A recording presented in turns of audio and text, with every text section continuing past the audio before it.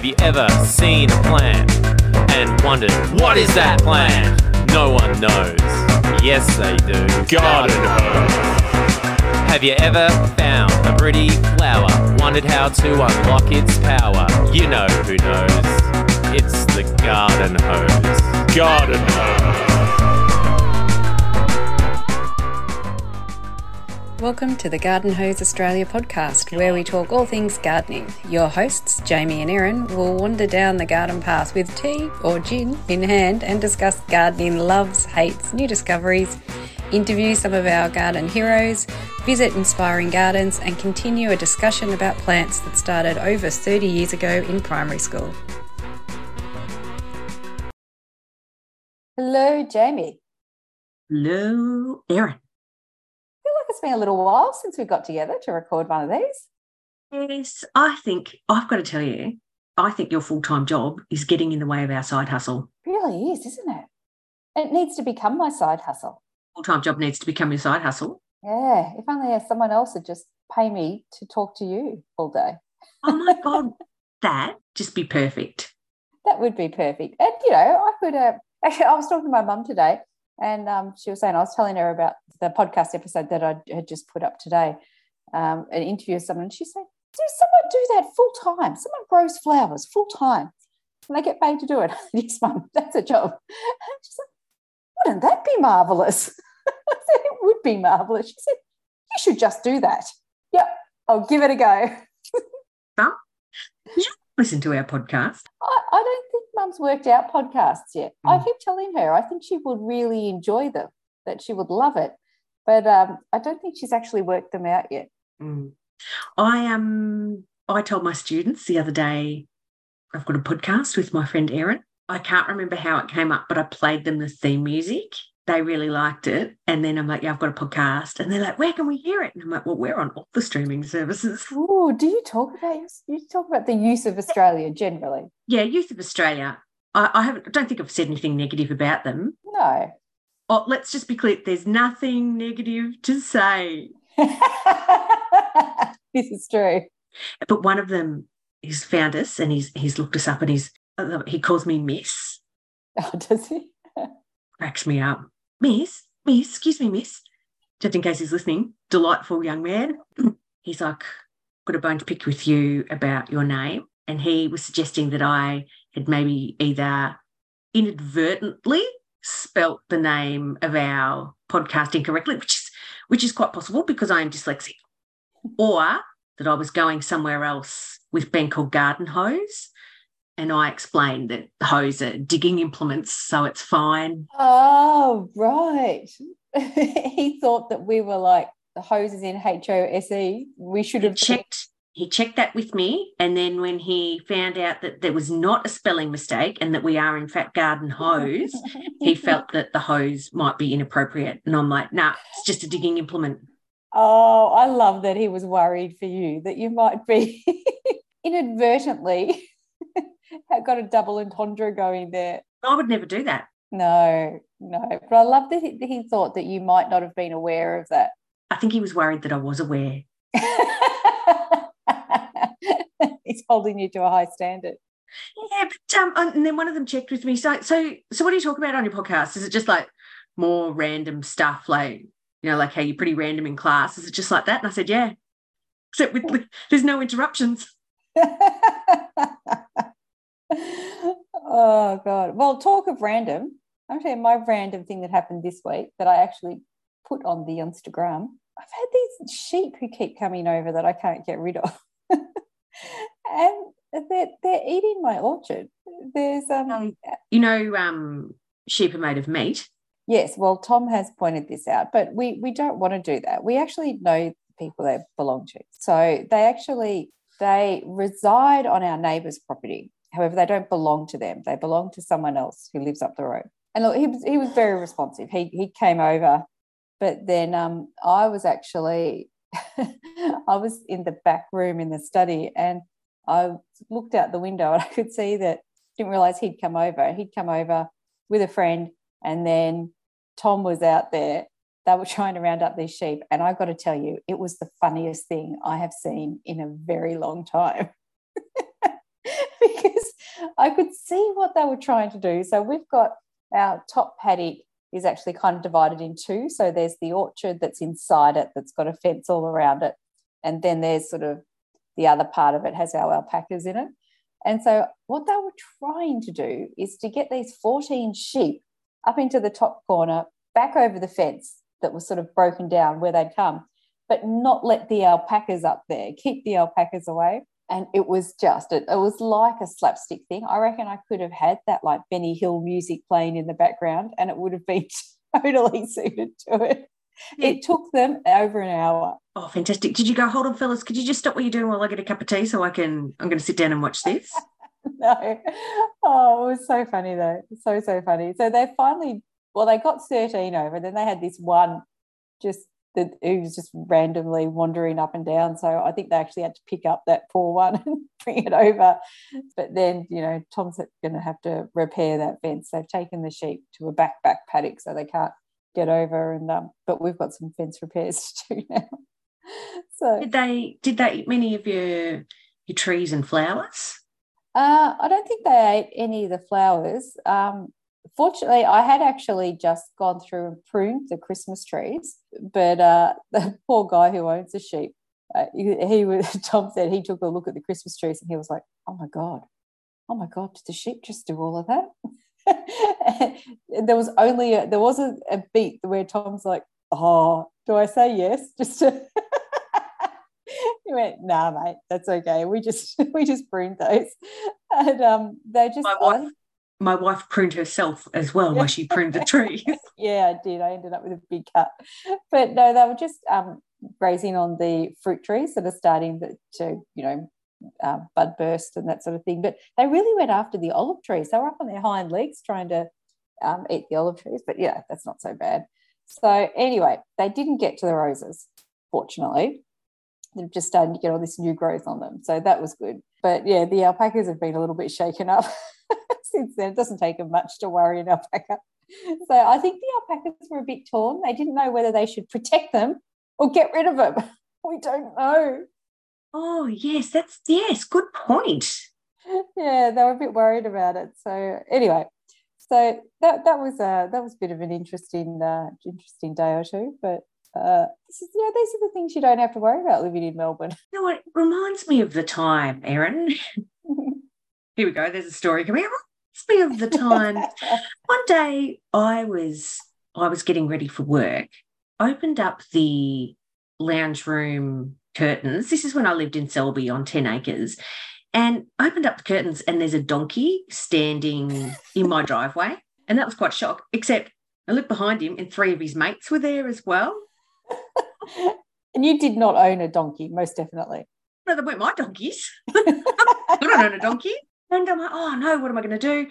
And I went next door and got the lady from next door because she was great with horses. And I'm like, well, that's the next best thing. She'll know what to do. And but not her donkeys either? No. She's like, oh, I think they come from the guy who lives a couple of streets away. But didn't want them getting out on the main road and putting hooves through windscreens and things. That's messy. But I was running late for work, so I texted work because I'm a responsible professional. Sorry, running late, found 4 donkeys. Now, I'm pretty sure that outlined why I was running late. Like, doesn't explain it. It does. They thought autocorrect got in the way. Of course, yeah. And that I had lost my door keys. Understandable. And then you had to go in and went, no, 4 donkeys. It was 4 donkeys. She also reminds me of when I was pregnant with my son, again, getting ready for work, there were these horses that had got out and they were on the nature strip and they lived down the end of the road. And I thought, I'll try and walk them home. And the guy who owned them, I texted him and said, I suppose you're missing, it was like 4 horses. It's always 4. They come in 4s. And symbolic. I just made that up. And he's like, yeah, turns out I am. So he came up on his quad bike and he got the horses home, and then he came back and he's like, I'll give you a lift home. And I was pregnant But I hadn't told him. He's like, hop on the front of the quad bike and I'll give you a lift home. I went, no, I'm fine. I can walk. He's like, don't be silly, hop on. And so I got on the front of the quad bike, no helmet, no seatbelt, and he zoomed me home. He pulls into the driveway to drop me off just as my husband comes out and just looks at me, pregnant wife, getting off the front of the quad bike. And he just shook his head and walked away. And I said to the neighbour, oh, look, I probably shouldn't have done that. I said, oh, I haven't told you, but I'm pregnant. He's like, you? He's like, I'm not sure if you were pregnant or whether you'd just eaten too many pies. Oh, he's a top bloke. Hey, he could be right. I love a pie. Not just standard 4 and 20, but, you know, anything in this world is better when it's wrapped in puff pastry. So, this is true. You know, I couldn't get too offended because I'm like, oh, yeah, it's a distinct possibility. I did a lot of work with puff pastry this weekend because my teenage son had teenage mates over. And I thought, oh, I don't really have the time or energy. What am I going to do? I know. I will go and buy the mega pack of puff pastry and I'm just going to wrap stuff in it. Yeah. And I'm going to put it in the oven and give it to these teenage boys. And that was a successful strategy, let me tell you. See, now people might think, what's this got to do with gardening? Well, you've got to feed a hungry gardener. You do. And actually, I did use ingredients from my garden. I used all my silver beet that I am starting to think we cannot eat. When I think we cannot eat any more silver beet, wrap it in puff pastry. Can eat it. Pastry. What's the question? Doesn't matter. Puff pastry is the puff answer. Pastry. That's right. That might be sort of an indoor fix, but I find when like horticulture related, people say to me, oh, can you come and look at my lemon tree? What's wrong with it? Whenever there's any sort of gardening horticultural issue, I find the answer is compost. Yes, add more organic matter. Mm. That's what I always say. Is there a problem? Oh, have you thought about adding more organic matter? Mm. Yeah, because you can't really go wrong with that. Add more organic matter. Solve the problems of the world here now. Oh, I do have a gardening segue though. Go. Now, we've been a little bit under the weather lately, but now we're all well. So this last week, full out into the garden, got lots of seed sowing going, but for vegetables. So we're getting set up for the summer, the spring, summer stuff. It's a very exciting time of year because it's when you can start sowing your tomato seeds. Stay into that. But Farmer Tom has announced that this is the summer of chili. So he said, yes, of course I'll sow some zucchini and I'll sow some tomatoes and we'll sow some basil. And he has gone big into onions. We don't normally grow onions apart from like spring onions and that sort of thing. But he's decided because we use so many onions, hey, we've got 5 acres, let's grow our own onions. So they're hardening off. They're doing well. He's getting some late brassicas in. But he reckons he might, this is crazy, might sow about 300 chili plants. I really love Farmer Tom's ambition. I said, what are we going to do with them? Kids are not massive chili eaters. And he said, no, he's getting into preserving. So we are still eating from last summer his jalapenos, and they have got a mighty kick to them. And lately he's been buying like dried habaneros and a whole lot of Mexican chilies. So he's been looking for a lot of those seeds. And so he's decided he's going to get into preserving. He's going to dry some. He's going to pickle them. He's going to make like chili. Oh, what's some chili? What's that like? There's a Croatian Ava. I don't know. Some chili sauces. Ava. He's going to make that. He wants to do some chipotle sauces. So yeah, 300 chili plants apparently. This reminds me of the time. Of course it does. I reckon it would have been maybe 15 years ago. I got a ripper crop of jalapenos. I'd never grown them before. And I'm like, I'm going to preserve them because I get very excited about things, but I don't think everything through. Like I need that on a T-shirt. I chopped up all these jalapenos and the juice got under my fingernails because I wasn't wearing gloves. Oh, no, don't chop them without gloves. All the time, like doing it they didn't heat up. It was fine. But a couple of hours after I'd finished, underneath my nails heated up. And it was excruciating. Painkillers and went to bed because I was just beside myself. I didn't know what to do. And I had 2 frozen water bottles like that I took with me, but I was just trying to cool my fingers down. So let me recommend disposable food handling gloves to Farmer Tom. We do have some of those. But you know what I would tell you, if that happened to you again, cut open a lemon and stick those fingers into the lemon. Let the lemon juice go under your fingernails because the acid in the lemon neutralizes the chili. You are blowing my mind. I know. Do you know, I actually discovered that when my son was very small. I reckon he was only about 2.5, and he was pottering around the vegetable garden with us. And he decided to bite into a few chilies. And then, of course, freaked out and rubbed it all over his face. And I went straight for get him milk, get him to drink milk, because it was inside his mouth, it was outside his mouth. And Tom, I don't know how he knew this, but he knew this, and he just quickly grabbed some lemons off the lemon tree, cut it open, and rubbed it all over his face. Gone almost instantly. Here we are, solving the problems of the world, Erin. It's a gift. It is. How's your propagation looking? Because a while ago you were posting that your rose cuttings were growing. How are they looking? They're looking pretty good. They're looking very bushy. Yeah, quite a lot of new growth. I'm quite happy with those. I've really got to get some of the seeds that I had in soil blocks. I've got to get them out. My renunks are doing pretty well. I've got a weed in between them, but they're doing well.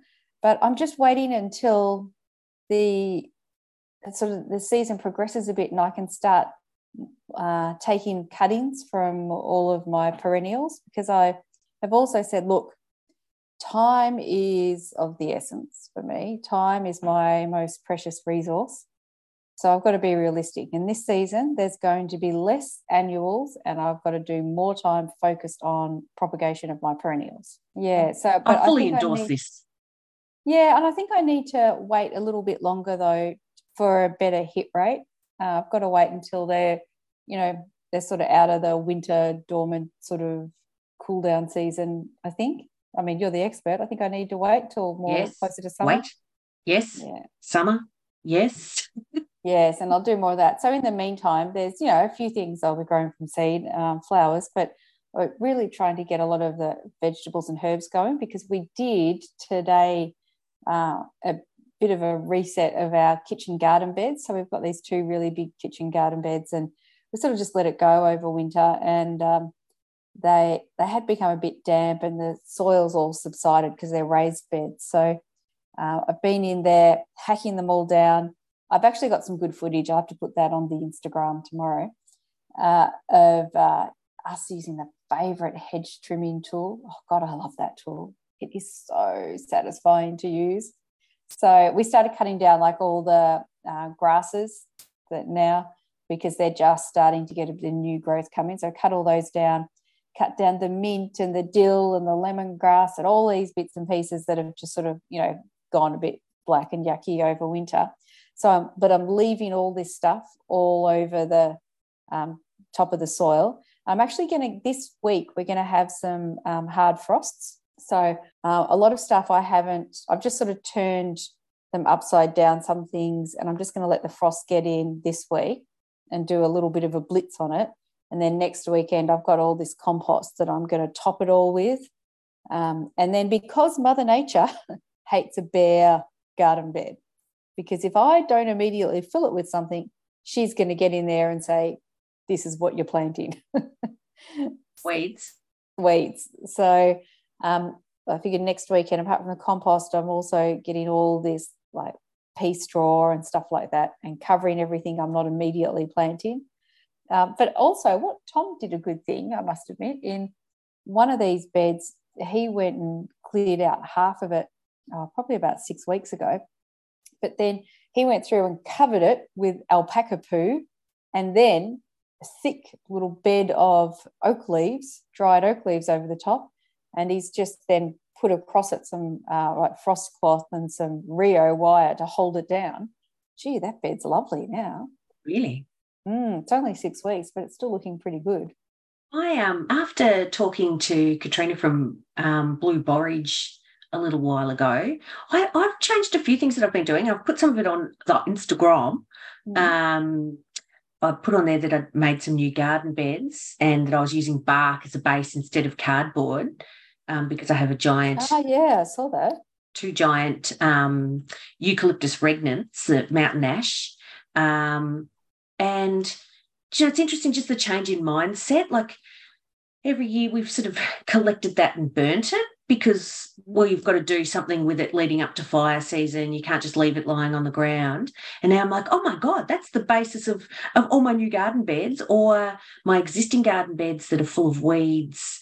Well, that's going to keep all the weeds down. But as I said on Instagram, there was a little issue where I built a new garden bed and then received feedback that I had now cut off access for nighttime lightsabering tournaments to the front lawn.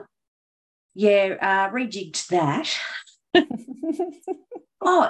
In that new garden bed, so I went with bark as the base. And then I had a whole lot of tree fern fronds, and our neighbours' tree fern fronds fall into our place, so that was helpful. And again, previously, I'm like, I'm not really sure how to deal with these, but now I've worked out, oh, great, they're part of the base of the garden bed. And then I went with a layer of blackwood. I don't know what the acacia is. It's an acacia something, the blackwood. We have. Is that acacia deobata, maybe? Could be. I don't know. I should have looked it up beforehand. That's all right. And so topped it with leaves and then put compost on top to plant into and then mulch. And the mulch had so much mycelium in it. The mulch was white. But I got my intersectional hybrid peony in. My sister laughs every time. She's like, gosh, you're very careful. Whenever you say peony, you're very careful about how you say it, aren't you? And I'm like, yes, I am. Yes, you are. Because I've heard people say it and they say pointy. I say peony. I guess I shouldn't say that. Peony. You say what you want. I'm just being careful. You just sit over there in your wrongness while I say it correctly. Not wrongness, it's me enunciating because I'm a little bit ochre and I'm very happy to run all of my words together, except for when it comes to pony. I planted the intersectional hybrid, but I did walk it around and introduce it to my tree peonies because it's in the same section of the garden. I'm like, hello, you should all meet each other. These two are here already. These were my mums. Come, I welcome you. You are in honour of my aunts. And hoping that helps. And I was giggling to myself and thinking of you because, many moons ago, we did a ripper episode about the Melbourne International Flower and Garden Show. Ah, yes. And I didn't buy a lot at that, but I did buy some hellebores. I've only just planted those out. But what I did, my messy gardenness, was I sat them on top of a big pot of potting mix that I had. So their roots have grown out of the 75 millimetre tube that they're growing in, down into the potting mix. So there was a couple of them. I had to cut the pot open to get them out because they had these beautiful roots. That's amazing. It's going, you know what? I think there might be something better down there. So I'm just going to wander outside my pot. I'm going to make my way through this plastic coating. I'm going to get into that potting mix. Sensed that they'd come home with a lady that was going to keep them waiting. I went, don't worry, love, we've got this sorted. We'll look after ourselves. So I got those out and I was pretty happy. And the complementary liliums that came with the intersectional hybrid went in, and I forgot what else I ordered. Another herbaceous perennial that I popped in there as well. And yeah, I was pretty happy. I've just got to finish with the other side. So I've done one side. Now, in between uni assignments, really got to knuckle down and get some work done for uni and not build garden beds. Talking to my mum today, I took her, because she's just moved into a place near me, I took her out to a nursery today so that she could buy up plants for all her courtyard garden to replace all the ones in pots that have sort of died in transit. And, we were talking about how there's, all different aspects of gardening. But the planting part, the more you garden, the less of it is planting. Like you've got all these other maintenance you've got to do. The actual planting, it just feels so good. That's just like, when you get to the end of a race or something like that. And it's full of hope. Nothing's died yet. Oh, that's really beautiful. It is, isn't it? So actually we were on the search for geraniums. Mum loves a geranium. She particularly loves red geraniums, and it's not really ideal geranium season, particularly where I am, sort of central Victoria, very cold. They kind of die a bit over winter here. But she was pretty adamant. So we did go, and she, of course, bought more roses because she'll always buy more roses and a few bits and pieces, but they had no geraniums. They said, oh, no, not this time of year, a few months. So I said, you know what, I'm going to drive us to a few other places. Surely someone's got them. And where we found them was at the local fruit and veg shop. They had big pots. The nurseries had them. They had these big pots of geraniums. So she went and she got like about, 7 geraniums or something. She got red ones and pink ones and not white ones, because the white ones are not very hardy. In my experience, white ones, I've never kept a white geranium alive for very long. So, yeah, that was quite lovely. So she's putting them all in these terracotta pots at the front of her house and got me thinking, I don't do much gardening in pots anymore. I think because I've got big space, my gardening's all in the ground. But I thought there is a bit of an art to, making a really attractive sort of pot plant. And I think you need a bit of dedication and discipline, because they need a lot more attention, don't they, really? So, but I think that once you've settled down, like you've got 5 acres and, when you're rushing out the door in the morning to catch the 6:30 a.m. train, if you're time poor, adding to your workload by you having terracotta pots that are going to dry out if you get windy days, unless you're putting in an irrigation system, Erin, they might look beautiful. I'm concerned about your time. Yeah, it's not really realistic. And I have got about 48 pots inside the house that I still have to look after, so probably not realistic. But at some point, I'd like to line my back deck with red geraniums in terracotta pots. Should I start propagating? Not yet. It may be a retirement project.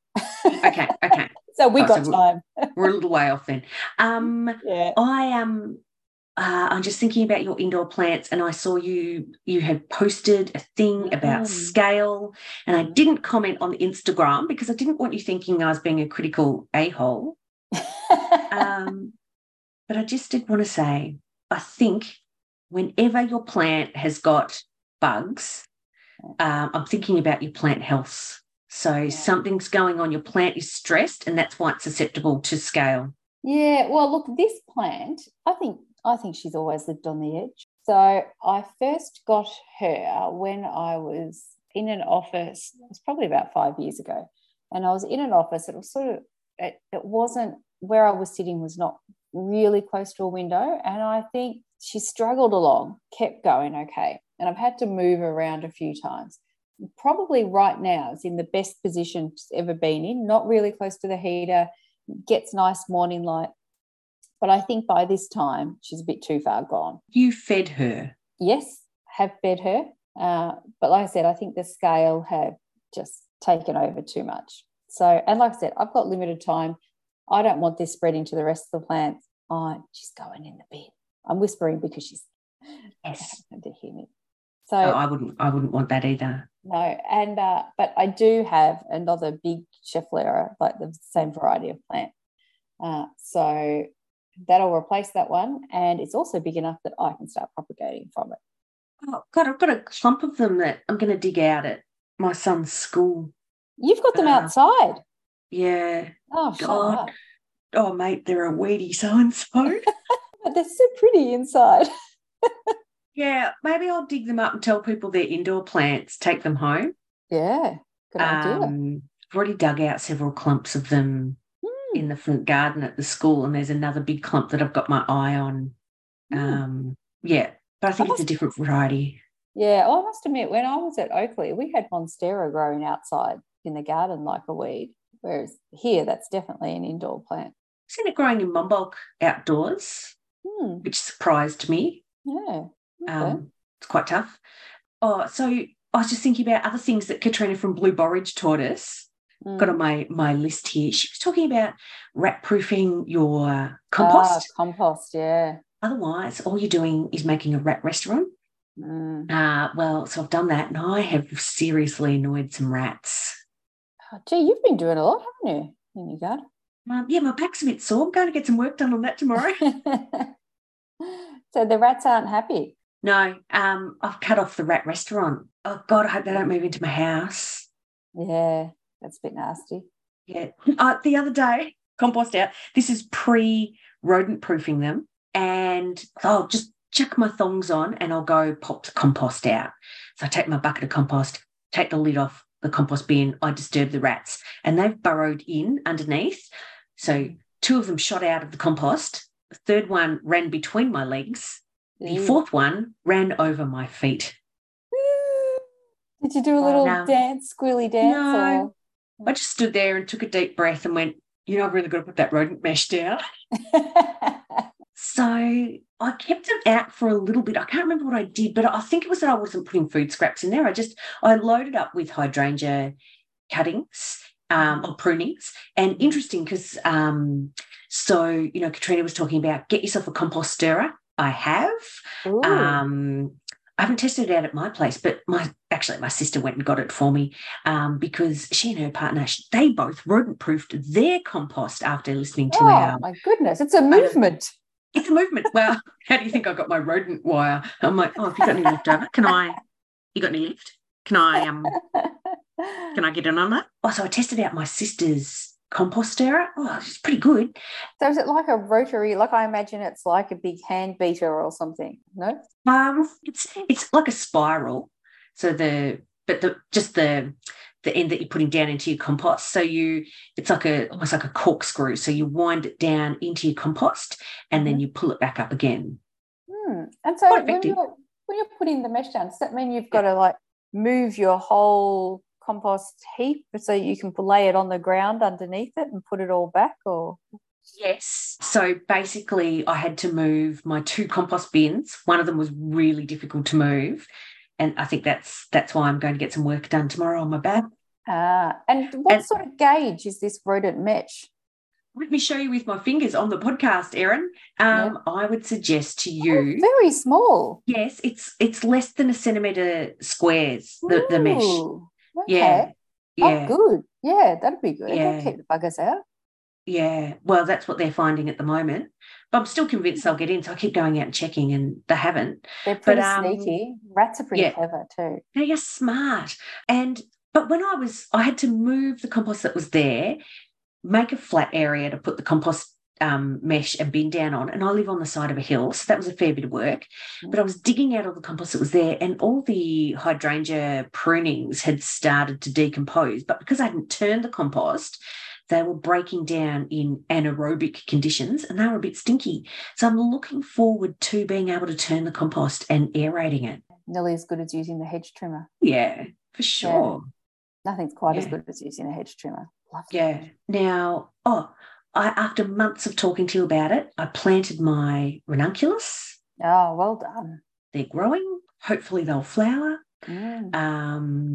I was pretty excited just to see some leaves on them. Your future self will thank you for that because they are bloody beautiful flowers. Yeah, and these were the fancy schmancy Italian ones. The Italian Renaissance ones. Maybe. Yeah, and then I'm like, hang on, I planted some seed of those. I'll just go check them. And I planted them with, you and I went on a little road trip and we pulled up next to some clematis seed. Yeah. I planted ranunculus and clematis and I thought, I'll check on those. Once again, I am fascinated by my brain and the things that I forget to do. I mean, I never watered that seed in. I sorted that out and crossed my fingers and went, look, it's under a misting system. So what? Yeah, so the ranunculus seed haven't come up. I'll keep an eye on those. But the misting system, one of the other things that I put on Instagram, I think last week, was about how our rose understocks are going. And they were starting to get a fungal disease, some sort of mildew, I think. And last year I managed to stuff up all my rose understocks by leaving them under the mist system. God, it sounds like I'm inept. All I ever do is tell you about the things that I've stuffed up. Can I just reiterate at this point, I grow some really great things. Okay. You do lots of things well. So, I do but, a lot of things well. Then that just sounds like you're bragging if we just say everything that you're doing well. Be Could you- relatable, Jamie.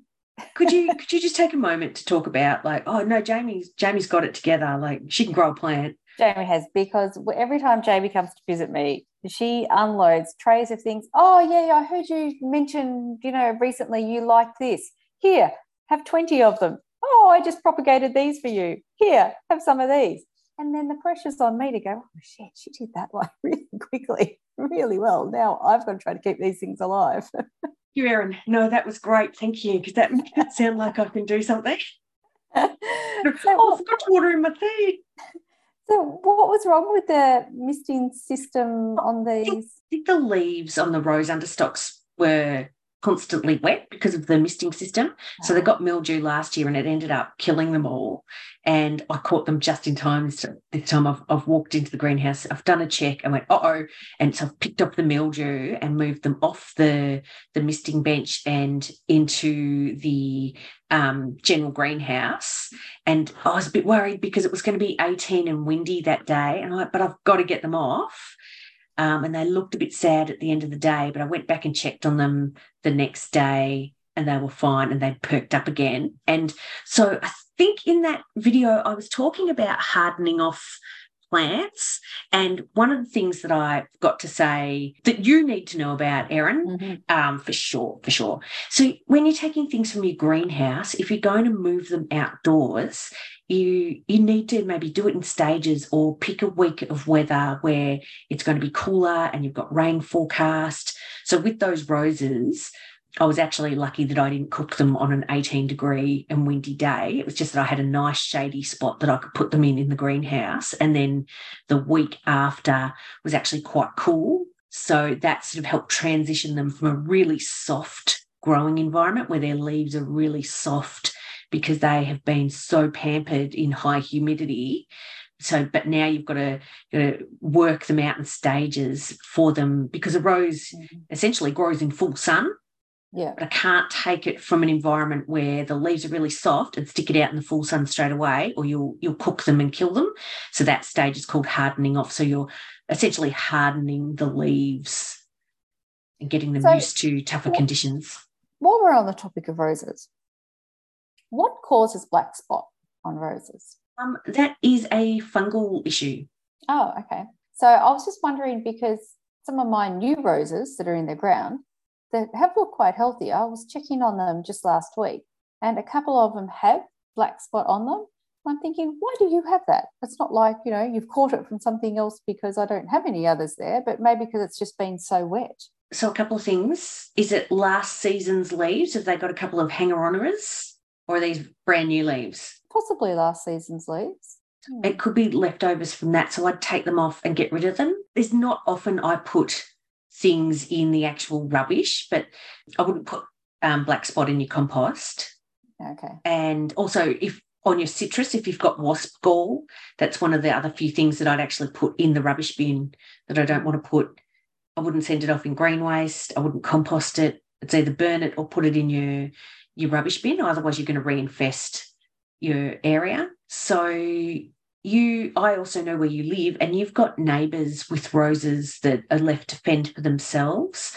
So they may have black spot on them, and some of them are in quite sheltered positions, but they're on your boundary fence and they're not that far away from your newly planted roses. So sometimes what can happen, if you've got last season's leaves clinging on, then that black spot has done a thing called overwintering, and it's clung on to the leaves and it's ready to set up a new population this season. Okay. All right. So having good airflow is important. Having healthy roses is important. So feed them, make sure they're not competing with weeds and grass, and add compost. Add organic matter. Organic matter, Erin. Actually, I could probably re-mulch around them. Because, the mulch I had to try to outcompete the grass around them has probably subsided now, so I probably need to add more. You'll find that there are varieties that are more susceptible than others. I've got this ripper row of roses at work. They're just fabulous. I don't know what they're called. But Russell, who I work with, picked some cuttings of this fabulous rose that he found, and now we've got this magnificent row of roses, and they're so wonderful for cut flowers, but also for teaching purposes. We put a heap of mulch on them, but it hadn't properly broken down yet. So the start of the season, the roses look great, but then I picked so many flowers off them, but by the end of the season, the fresh mulch had done nitrogen drawdown, which I think we've talked about before. Yeah. So they started to look really hungry, and I noticed then that sort of black spot moved in and got a good hold on it. So stressed roses, hungry roses, roses competing for space essentially with grass and weeds are going to be more susceptible. And then sometimes there's just varieties that are susceptible. So you'll find that with the rows of roses that you've got, I reckon you'll always have some that are like, that one's always got black spot on it. And you can spray them, and you can spray them with varying degrees of chemicals. So if you're organic, there'll be organic remedies for it. Yeah. But I think starting with plant health and then going to something to spray it with would be a good start. Yeah. Okay. Good. Another job to do this week. In your spare time. Well, I've been thinking about, keeping things manageable around the house, because we're still working on sort of the landscaping stuff around the house garden. And I think gravel is going to be my friend soon. I think I don't know yet sort of the thickness of gravel I need to try to keep weeds away, but I'm feeling it's thicker than what I currently have. Just last week, I did some spraying at work with, have we talked about slasher before? We might have. We might have, yeah. I've used slasher here. Do you want to explain to the listeners who don't know what slasher is? So slasher is a herbicide that's rated for organic use, and I think it's made out of the chemicals that are present in geraniums. Really? Yeah, so you know how geraniums have a bit of a stink to them? The leaves? I think it's made out of the chemicals in geraniums or pelargoniums. It has a fairly distinctive smell, slasher. I've noticed that, and I've been to someone's house and gone, that smells like slasher. Yeah. I sprayed... Not their house, let's be clear, their garden. Thank you, yes. What have you been spraying here? I'm not in the work nursery as much as I was last year. The weeds tend to get away on me, and I'm like, it's the end of winter, and if I don't sort some of this out, we've got a big problem. Well, I have got a big problem coming up, and oh my goodness, the slasher did an amazing job. Oh, really? What sort of weeds did it? Winter grass, so Poa annua, wickweed, epilobium, chickweed, some grasses, some broadleaf weeds that were in the gravel, and I also went, do you know what? I've got some deciduous plants here that have got weeds in the top of the pots. So I sprayed the top of the pots as well around the deciduous plants and went, see how that goes. And, oh, my God, it's worked a treat. I've had mixed success here. Mm-hmm. There's some of the weeds I have, some of it, a lot of it's rumex, growing, through gravel, and it's really annoying. And I must admit, the slasher hasn't totally killed it. It won't kill everything.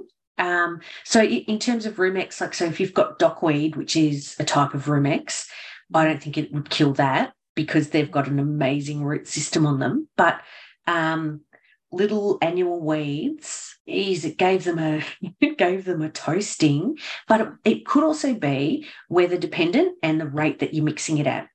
Yeah. So I mix it at about 70 ml per litre as recommended on the bottle. If in doubt, I pop a little bit more in. But it was also a really warm and windy day. Yeah, maybe that helps.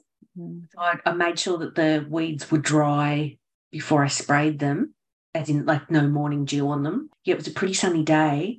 And it wasn't windy when I sprayed because we don't want spray drift, obviously. No. Yes. But I got in before the wind picked up, and then I think it was just warm, windy conditions, and everything I sprayed pretty much got toasted. but it won't kill everything, but I reckon it's really worth using it and you want to do it early in the season, as in now, before everything starts growing for spring, because once you've got to kill big weeds with it, it's not as effective. Yeah. Well, look, I've been hand weeding gravel here. But the problem is everything just grows back so quickly. But we've just got like a road base, like a base on there, and then we'll top it off with, gravel that we want on there. But I'm just waiting for us to finish a few projects here before we do that. But I think we're going to have to do something. Like I can hand weed some of it, but then some of it I don't know, we've scraped it back before. Yeah. Oh, that's like my worst nightmare. Mate, I reckon I only used like 5 or 6 litres of slasher the other day, and I got all of my outside area of the nursery done and the shade house. The outside area of the nursery needed extensive spraying. It's still quite damp here though. Yeah. Yeah, we haven't really had, I mean, I note that you were boasting about your 18-degree day. I think it's been at least 4.5 months since we've had an 18-degree day here. I don't want 18 degrees. People are like, oh, it's in the sunshine, wonderful. I'm like, no, it's winter. I've still got skiing to do. Is there going to be much more skiing left, do you think? Get some sort of amazing winter weather system come through. I think there's still a bit of snow left, but I need to go back and visit the eucalyptus paucifloras, Erin, and make sure they're still okay. Yes, of course. Yes. But in the meantime, what I also need to get done in between uni assignments is I'm not going to lift all of my dahlias, but I'm just going to lift the big buffy one that I posted photos of on Instagram that I'm going to send off to you because, gosh, it's a joy for flower arranging. It's a beautiful, beautiful creature. I'm not lifting any of my dahlias this year. Yeah. I'm just going to see what happens. Have you got space? Do you want more? Oh, I can put some more in. And because I'm not doing as many annuals from seed, I probably can. I'm lifting some to divide for you, and then I'm going to move some because where I planted them was sort of in the front of a garden bed. I don't have a lot of sun, but the sunny bits I do have, I realised my dahlias were so tall they were blocking out the sun from the things behind them. Yeah. So I'm just going to move them to the back of the garden bed. I've dug up a few, but I haven't divided any yet. Yeah, good move. Did you? Oh my gosh! Did you see those lovely ladies from Gather Flower Farm working in their paddock and melon? Yeah, they were funny. Poor buggers, and there I am on Instagram going, you just put a fork in and just go into the ground. Yeah, and they were knee deep in mud digging there. God, I felt for them. Yeah, it's hard work though. I mean, this is why I'm not doing it this year. My retaining wall has helped extensively. There's drainage behind the retaining wall, and I've grown the dahlias basically on top of the retaining wall. Geez, it's worked a treat. Yeah, they looked pretty good. Their soil looked pretty good and friable. And organic matter. You added more compost. I think the chickens in there doing a bit of pre-spring weed control for me. Now, say eat the slugs. I just need them to eat the slugs. And Tom had thought about, maybe we'll get the pigs in and they'll dig it up. And I said, no, mate, because they'll just eat all the dahlia tubers. Yeah. I've had in the nursery at work when I was spraying the other day, I noticed something's been digging in the calla lilies. They calla or Xanthodeskias. Stop for a second to say, I love a calla lily. Yeah. Some people say that they're funeral flowers, but I bloody love them. And I used to grow them again when I was in Melbourne. And can't grow them here unless it's the greenhouse. But continue. These are lovely little pallid ones. I think they might be Xanthodeskias or something. Yes, they are. But I think the rats are hungry and they've been coming in and digging and having a chill on them. I thought they were a little bit like poisonous. Well, not much kills a rat though. No, maybe there'll be less rats now. The rats made a big nest underneath one of our veggie garden beds, and last summer we'd see them popping up and they would eat so many of the vegetables. But I think because we just let that garden go all winter and I didn't plant anything in there. And today when I was trying to sort of clear it and layer stuff on it, I couldn't see any rats or any sign of them. So maybe they've just all buggered off because there was no food for them to eat all winter. Yeah, they moved into the engine of your car. That's true. They did. I think there's a whole family there. And actually I was driving to the station very early in the morning about a week and a half ago, and I heard something that didn't sound mechanical, but it was sort of rattling around, and I'm convinced there was a rat there, and I was a bit worried that it was going to jump out. So I was steeling myself to that, right? If a rat jumps out in the car somewhere, don't freak out, Erin. But you've got to keep the ute on the road. Don't freak out. But I parked it at the station. I quickly slammed the door, got my bag out, and before I got on the train, I actually unzipped my bag and looked through it just in case it had Houdini'd its way into my backpack. No rats, but did leave the ute at the station for 4 days. How did you get home? Tom picked me up. I left it there because I thought it's going to get very cold there. They're just going to run away and find somewhere else. So I came back 4 days later and I haven't heard a peep. Fascinated by this because I don't know that I would think to do that. Parking's at a premium where I live. Wow. And so did you call them and say, hey, I think there's rats, you'll have to come and get me? Oh, I just said, look, I reckon I could get the train to your work this afternoon, and he had the other car and I could just get a lift home with you. And then I'm going to work from home tomorrow. And he said, all right, I'll take you up to the station that afternoon to get the car. And I went, do you know what? Don't worry. It's fine. Let's just leave it there. Are you still hoping it gets stolen? Is this the ute? Yeah, no one else wants it. Oh, well, it gets me to and from the station. You win some, you lose some. Yeah, that's right. It's still getting me to and from the station. What's coming up horticulturally, Erin? Horticulturally for me, well, I think I'm hoping over this next week I will be able to add compost to top off this garden bed. Organic matter. More organic matter. I've also got, since my mother did move house, I have got a ton of flattened cardboard boxes. So I am going to be laying them out all over this area where I want a new garden bed. I'm going to put it, because she was saying, what do I do? I take them to the tip. And I said, oh, it seems like a bit of a shame. I'm just going to lay them out. I'll water the grass underneath really well so that it's a bit, weak and floppy. We'll layer all this on, put a whole lot of mulch over the top of it and let that sit probably for a couple of months before I do anything. So that is going to be my next thing. And, then I'll be weeding gravel, I'd say.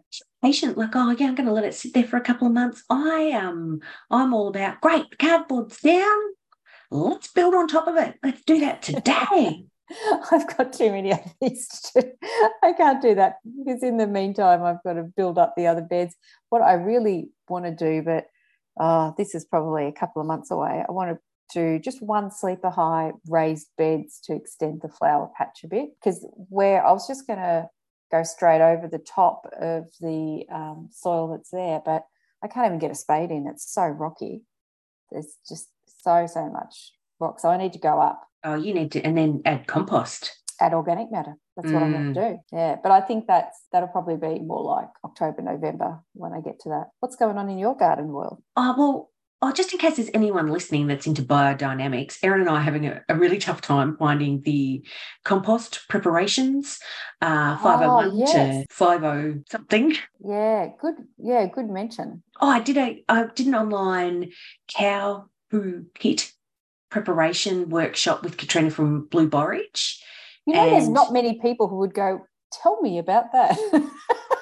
What are you doing tonight? Well, I'm getting online. There's a lady in New Zealand and she's talking to the guy who's in the US and they're going to tell me about cow poo. I did mention it at work, said to the two I see, what are you up to tonight? And she's, doing this and that. She's like, what are you up to? I'm like, I'm doing this workshop online about this cow poo pit preparation. And she just looked at me and she paused and she's like, yeah, you're a unique individual, aren't you?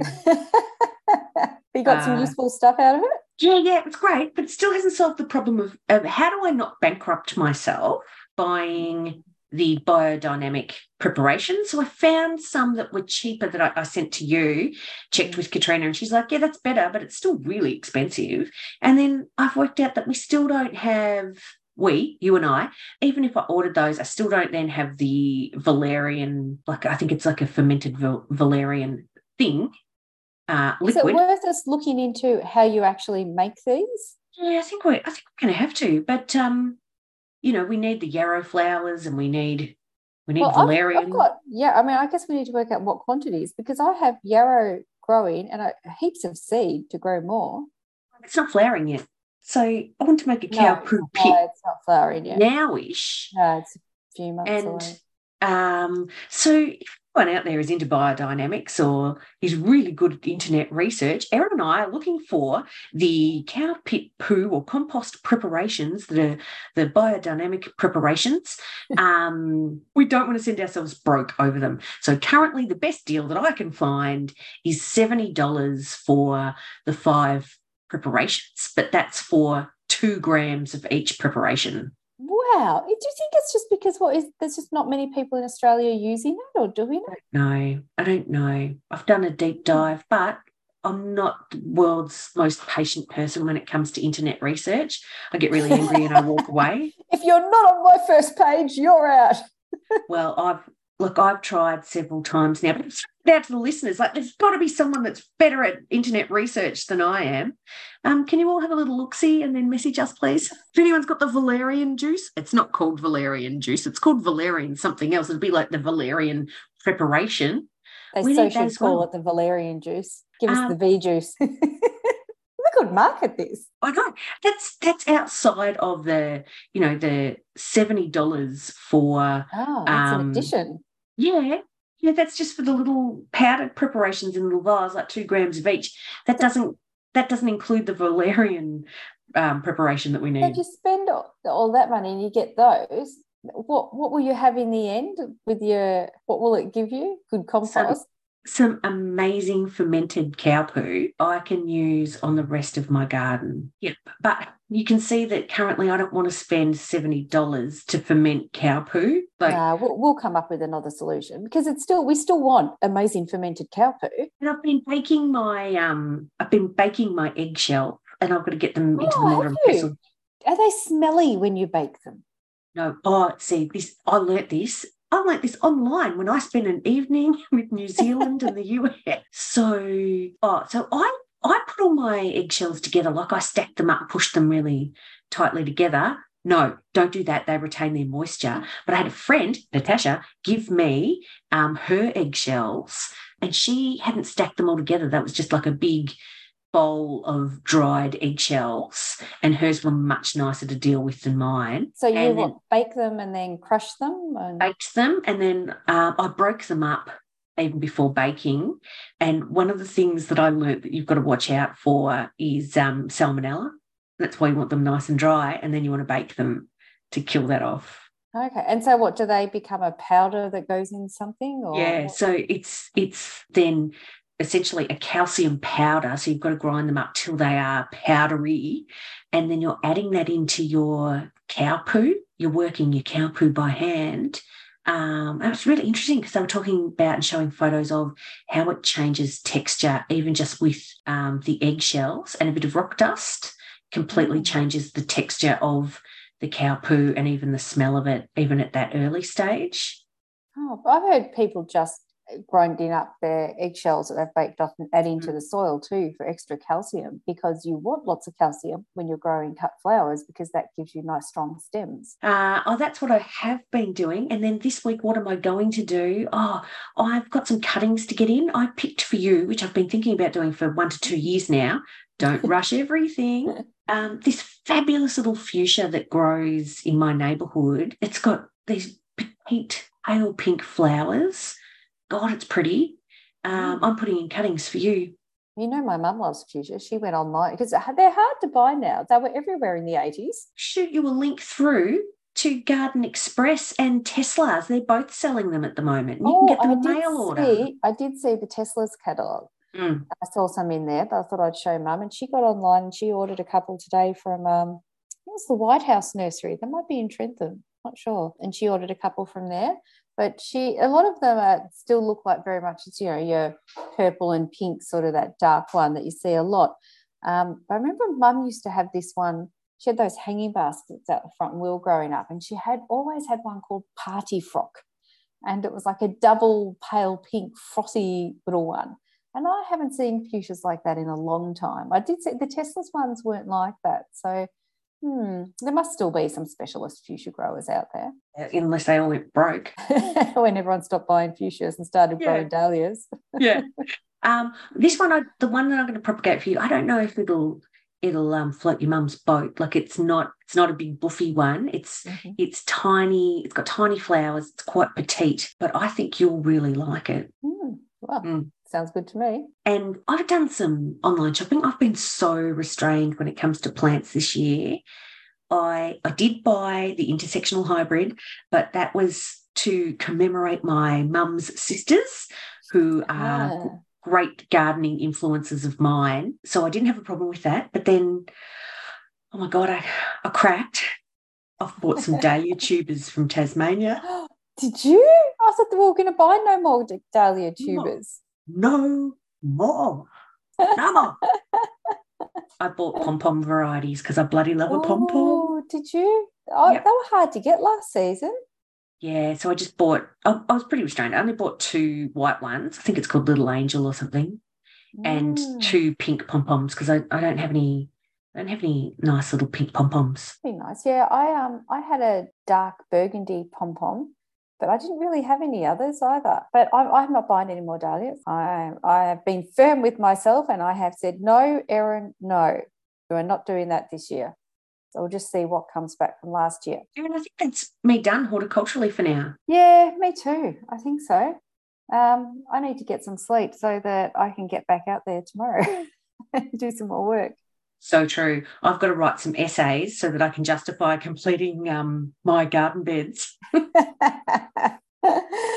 right. Well, thanks for the chat. Good to see you, mate. Yeah, you too. See you. Bye.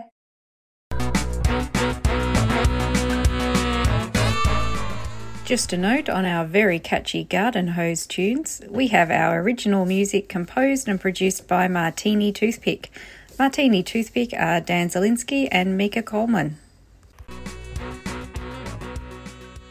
We would like to acknowledge the traditional owners of the land on which we reside and recognise their continuing connection to lands, waters and communities, and recognise that their wisdom and knowledge has been passed on for thousands of years.